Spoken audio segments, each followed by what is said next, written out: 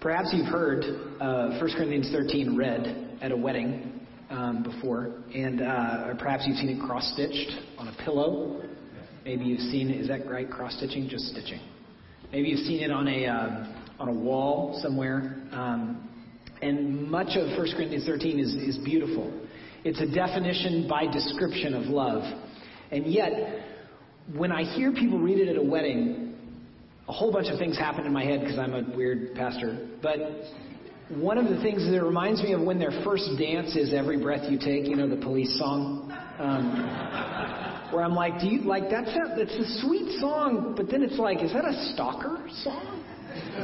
Like, and if you dance to that, I mean, great. That's your kind of love, very enmeshed. So I don't want to offend anyone that was their first dance, but because 1 Corinthians 13, while a beautiful definition by description of love, was written to the most jacked up church in the New Testament. And some of you are like, never coming to this church again. He said the word jacked up. Listen. The church in Corinth was probably the size of like this section of the barn.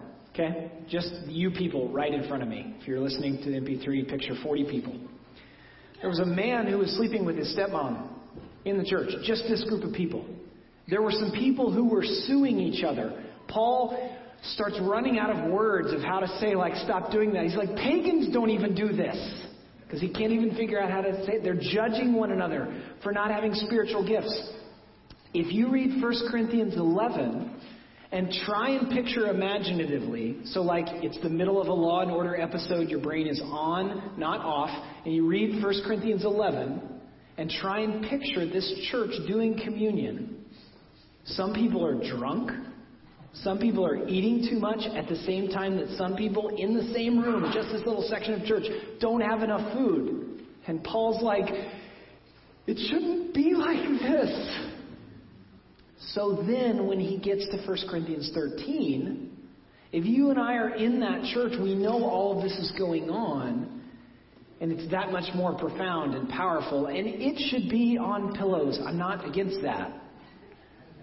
It's just interesting to me that it is in the context of a very challenging, messy, small congregation that Paul writes these beautiful, beautiful words. I don't know what you think when you think of love. I got to be honest, the very first song that pops into my head is More Than a Feeling by Boston. What about you? You just hear the word love? Do you just think of that? Close my eyes. I can't hit any of the notes. Any Boston fans? No? Not 270s or 80s? Or you're like, you're so young. Some of you are like, who's Boston? Like the city? There's a band named Boston? And that's how I initially think of love, because I'm a product of my culture in some part, just like you. And that is why I hate the title of my sermon. And I wrote it. No one wrote it for me. Okay? Did you see it? Are you superb at love? And here's the problem. Like, we kind of like that. It scored really well on this site I used to try and create a title that might get the three of you that were like, am I going to go to church today? I'll check the website. Oh, that's an interesting, like, that's going to happen to like 3 people. So we use this whole system to create good titles. But here's the thing. Not once in the whole New Testament, in the letters of the New Testament, is the word you used in the singular. I went through all of them when I was an assistant pastor and I had free time. Lead pastors have no free time, but when I was an assistant pastor, I had free time, and I went through all of Paul's letters, literally every one. Every time you see the word Y-O-U, it's you plural. So I know that my title of the sermon implies, like, are you superb at love? Trying to remind us that we could get better at love. But here's the thing. We, or as we would say in my home state of Oklahoma, y'all, we need to get better at love. When Paul says, work out your own salvation with fear and trembling, we love that in our individualistic culture. And because English is the way that it is, we miss the fact that it's like, no, work it out together, in community, in all the challenging, messy things that are not just happening to the Corinthian church, but are also happening to this church. FYI, this is a messy and challenging church too, not least of the reasons for that is because your pastor is a messy fellow also. So what's happening is we're going to take about 8 weeks and we're going to look at 1 Corinthians 13. And this is the fourth vision series that I'm doing as the pastor of Covenant Presbyterian Church. And some of you are like, why do we even need visions? We just need Bible and love. And others of you are like, it's been 4 years and you don't have a vision? What do you do in your study all day? And listen, I don't know the community. I've never lived in a town where it takes this long to drive anywhere because all the old roads are cow paths. It's worth learning you people and your stories and you getting to know me. And so in 2014, we did a series on why do we even gather? What's the point of 1 day in 7? What are we trying to do when we gather on Sundays? In 2015, I did an absolutely riveting series on polity. Why do we have trustees and deacons and elders? Because they reflect the character of God, who asked us to learn how to take care of one another by ministering to one another with prayer and ministry of the word, elders, by serving and sympathizing with one another, deacons, by taking care of what he has asked us to steward, trustees. And why do we have members in the church? Because in the early church, they called those people that were committed to that place saints. We call them members because none of us would sign up if we called them saints. And then in 2016, I did, and I don't think either of those are terribly unique, nor do I think this series is unique, but in 2016, we did a series on the Ten Commandments that was also a vision series, and that's a little bit unique, not preaching on the Ten Commandments, but including it as part of a vision series. But here's the thing, God's commands to us are what love looks like in action. None of them have to do with his affection for us, but because of his affection for us, we follow. And what that looks like from 50 yards away is keeping the commandments as best we can. Not to make him happy, but because he's happy. We long to learn how to carry his name with honor, the third commandment. To love well with our hands and with our words, commandments 6 and 8, etc. That was last year. You can listen online. And this year we're going to look at the do's and the don'ts of love. 1 Corinthians 13 is going to give us about an equal number of things to do and not to do. And here's the thing, as a human being, you and I are pretty complex people. We came from different places. Our brains all work different ways. Some of you are far taller than others, shorter, older, younger, faster, slower. Taking something out of our life or adding something is very, very, very, very difficult. And what the gospel of Jesus encourages us to do is not only take things out, but to then add the gospel into that place. Because you can't just take something out of your life. You know that, right? How many of you have tried a diet where all you try is to just remove one thing? Did it work? And if it did work, it's probably because you just added a little bit of other stuff around the side, whether that was water or salad or meat or carbs or whatever. I was talking with a good friend the other day, and he was on a new diet, and I was like, do you feel better? And he's like, no, I feel terrible. And I was like, being a human is complex.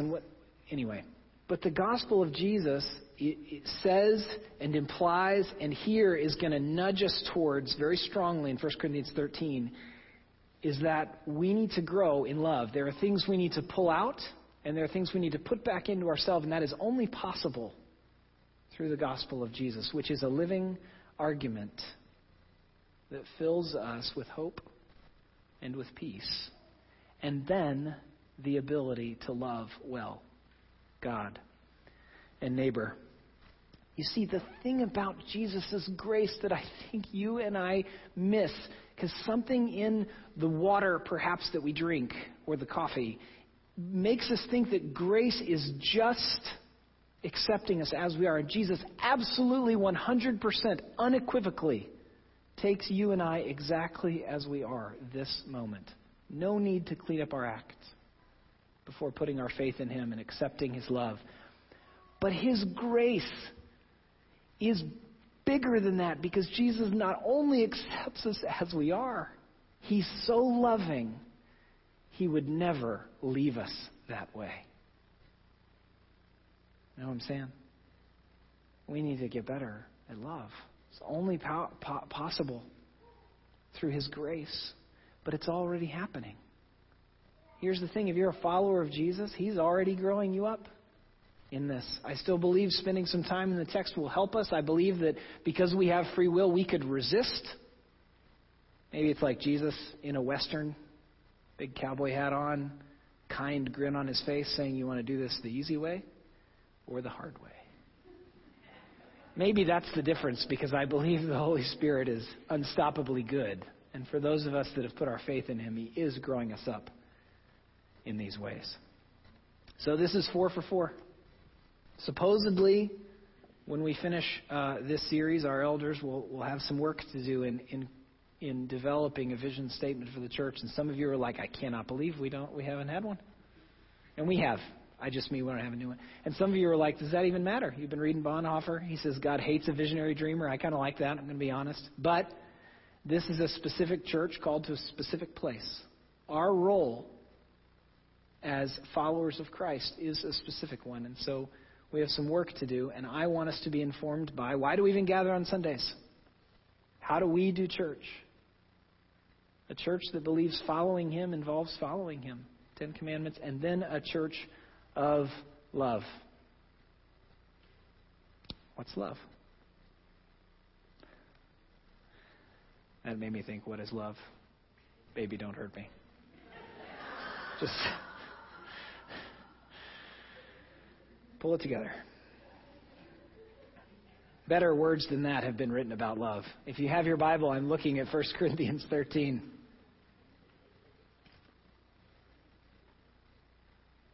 If I speak in the tongues of men and of angels, but have not love, I am a noisy gong or a clanging cymbal. And if I have prophetic powers and understand all mysteries and all knowledge, and if I have all faith so as to remove mountains, but have not love, I am nothing. If I give away all I have, and I deliver up my body to be burned, but have not love, I gain nothing. Love is patient and kind. Love does not envy or boast. It is not arrogant or rude. It does not insist on its own way. It is not irritable or resentful. It does not rejoice at wrongdoing, but rejoices with the truth. Love bears all things. Love believes all things, hopes all things, endures all things. Love never ends. As for prophecies, they will pass away. As for tongues, they will cease. As for knowledge, it will pass away. For we know in part, and we prophesy in part. But when the perfect comes, the partial will pass away. When I was a child, I spoke like a child. I thought like a child. I reasoned like a child. When I became a man, I gave up childish ways. For now we see in a mirror dimly, but then face to face. Now I know in part. Then I shall know fully, even as I have been fully known. So now faith, hope, and love abide. These three, but the greatest of these is love. Would you pray with me?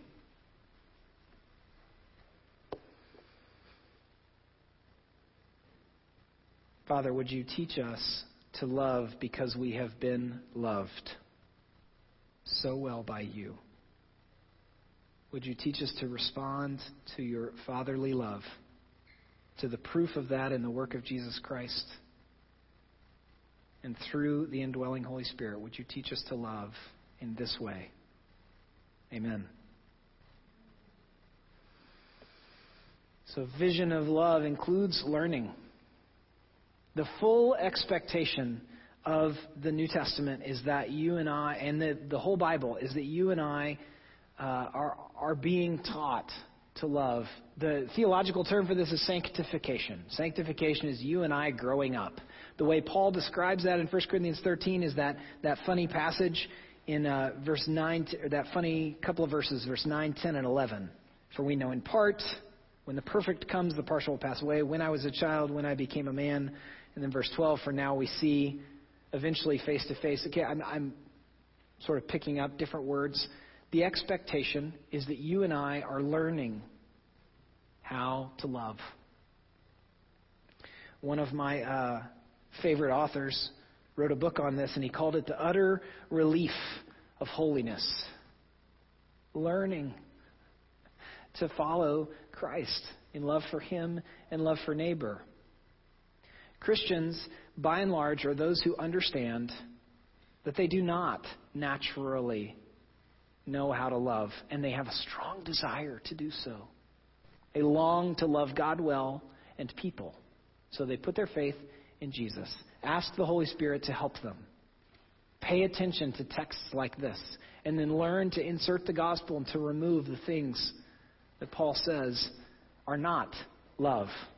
So what are you and I learning if you're a follower of Christ? And if you're not a follower of Christ, this is the offer. Among other things, and the main offer is being saved from death into life with God forever. But the offer for your Sunday afternoon is to learn a life of love. So what are we learning? Patience and kindness. We're learning to remove envy or boasting. We're learning a new way instead of arrogance. We are not rude. We learn not to insist on our own way or be irritable or resentful. How are you doing? In the last 30 hours, I'm not doing so great with this list. Some of you are like, no, I'm doing great. Are you silently irritable or resentful? Yeah, me too.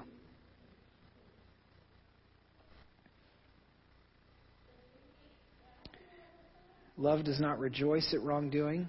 We're learning not to rejoice at wrongdoing. What does that even mean? Love learns to rejoice with the truth. Love bears all things, believes all things, hopes, and endures. I would like to grow in these ways. What's even more important is that we, as a church, grow in these ways. Doesn't mean we're not interested in truth. That was last year. 10 Commandments, like we believe God has a standard of His holiness for our good and for the good of neighbor. It also means we need to learn to love in this way as individuals and as a church. I'm not going to unpack any of these. That's what we're going to do over the next 7 weeks. We're going to unpack a good one and a bad one every week, like one thing to do and one thing not to do. So we're all going to feel kind of bad every week, and we're all going to feel kind of encouraged. Maybe I could learn to be patient. Maybe I could extract arrogance a little bit by the Holy Spirit's power. I have one encouragement for you this week, though, that's practical. I've said this before. Most of you already know this. Very sophisticated audience, spiritually, emotionally, every other way. As a follower of Jesus, when someone asks you to change, you never, ever, ever get to say, that's just the way I am. I'm not saying you have to do what they said, but I'm saying as a defense mechanism to your parent, to your friend, to your spouse, to your child, the response does not get to be, that's just how I am. You know why? Because the whole of the Scriptures, and especially this text and the words of Jesus, the other writers of the New Testament, full expectation that you and I will change. So we like to ask our people, do people change ever? It's a quintessential and a philosophical and a religious question. The Bible actually ignores that question. Full expectation that individuals and groups and churches change. They grow up. They used to love like children, and now they love not like children, is Paul's metaphor here in verses 9 through 12. So there's a full expectation. So that when your parent asks you to call more often, I have no idea if you should. Okay, that's a different, you come to my study, we'll hash that out. But you don't get to say that's just the way I am. When your spouse asks you to notice dirt on the floor and you actually don't see it,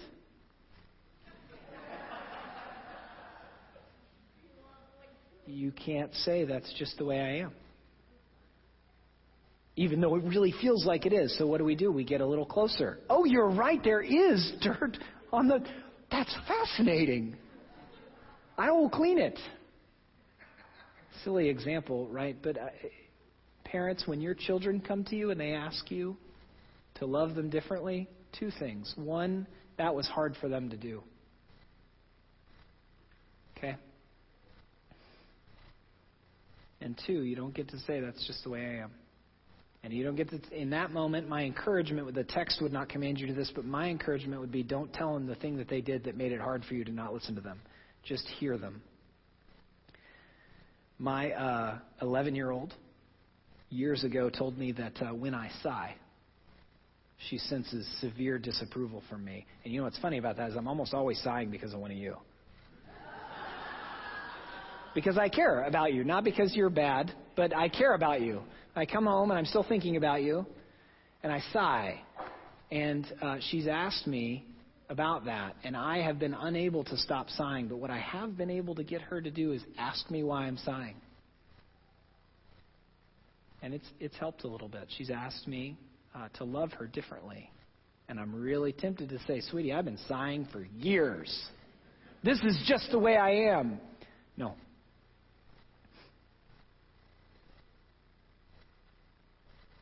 Not if God exists and He made me in His image and He has redeemed me. I do not say to her, that's just the way I am. I say, that's pretty hard for me. Can you help me with this? Can you tell me when I sigh and then ask me? And she started asking, taking about 4 years. I'm also trying to sigh less, but, you guys keep having hard things happen to you. By the way, that's what stresses me out. It's not your silliness. You're also silly, but it's when hard things happen to you. So, anyway. So a vision of love includes us learning to love. It's the full expectation that we can and in fact will be grown up into better and better lovers of God and neighbor. The Scripture teaches unequivocally that Jesus alone empowers this.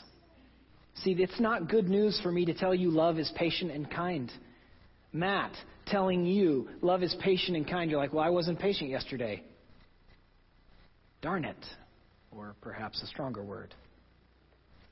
It's not kind for me to say that, love doesn't envy or boast. You're like, well, I was boasting on Friday. Darn it.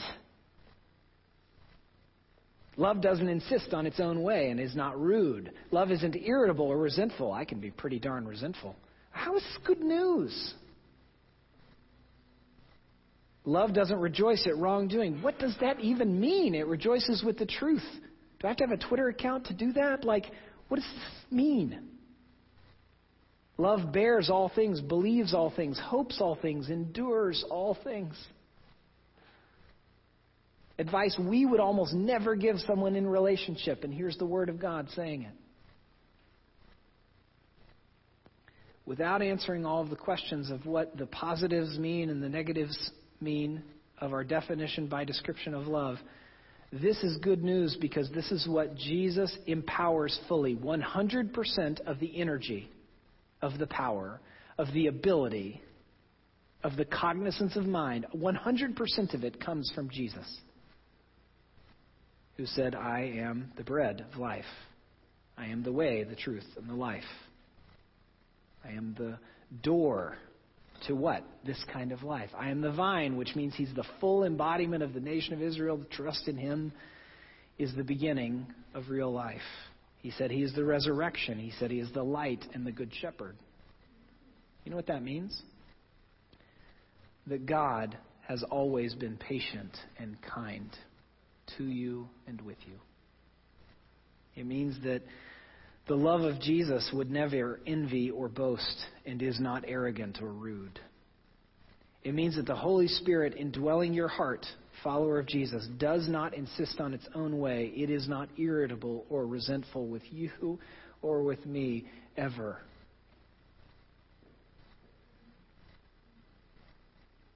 It means that God the Father does not rejoice at wrongdoing, but rejoices with the truth. And it means that we are ones who have, the Lord has bared with us, born with us. Thank you. It means that God believes in us, hopes in us, and endures. He endured the cross that He might endure with us forever. That's why it's good news, not because you and I can learn these things in and of ourselves, but because God has already accomplished them in Christ. And if your faith is in Jesus, He is even now growing us in these things.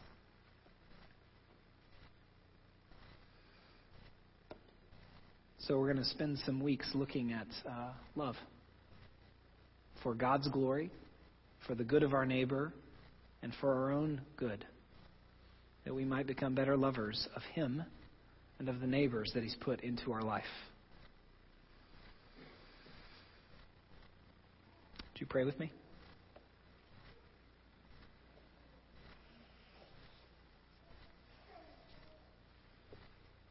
Father, would you help us to understand, to believe, to put our faith in your good heart as Father, in the work of Jesus Christ that has purchased this life of love for us, and in the indwelling of the Holy Spirit that is even now growing us up. Father, would you teach us as a church how to love well in Simsbury and the Farmington Valley, and as far as you might call us to go. Teach us to love well. Thank you for this definition by description of love. Thank you that it is in the midst of another messy and challenging church. I thank you for the men and women here whose faith is in you, who you have been instructing and guiding in love for 50 and 70 years. I thank you for your Holy Spirit that is even now filling us, and who is unstoppably good in its plans and purposes for us as a church and as individuals. Holy Spirit, the one who is considering faith in Jesus, would you help them to know that this is the offer, is a life of love. And for those of us that believe in this, would you help us to believe more deeply? In your name we pray. Amen.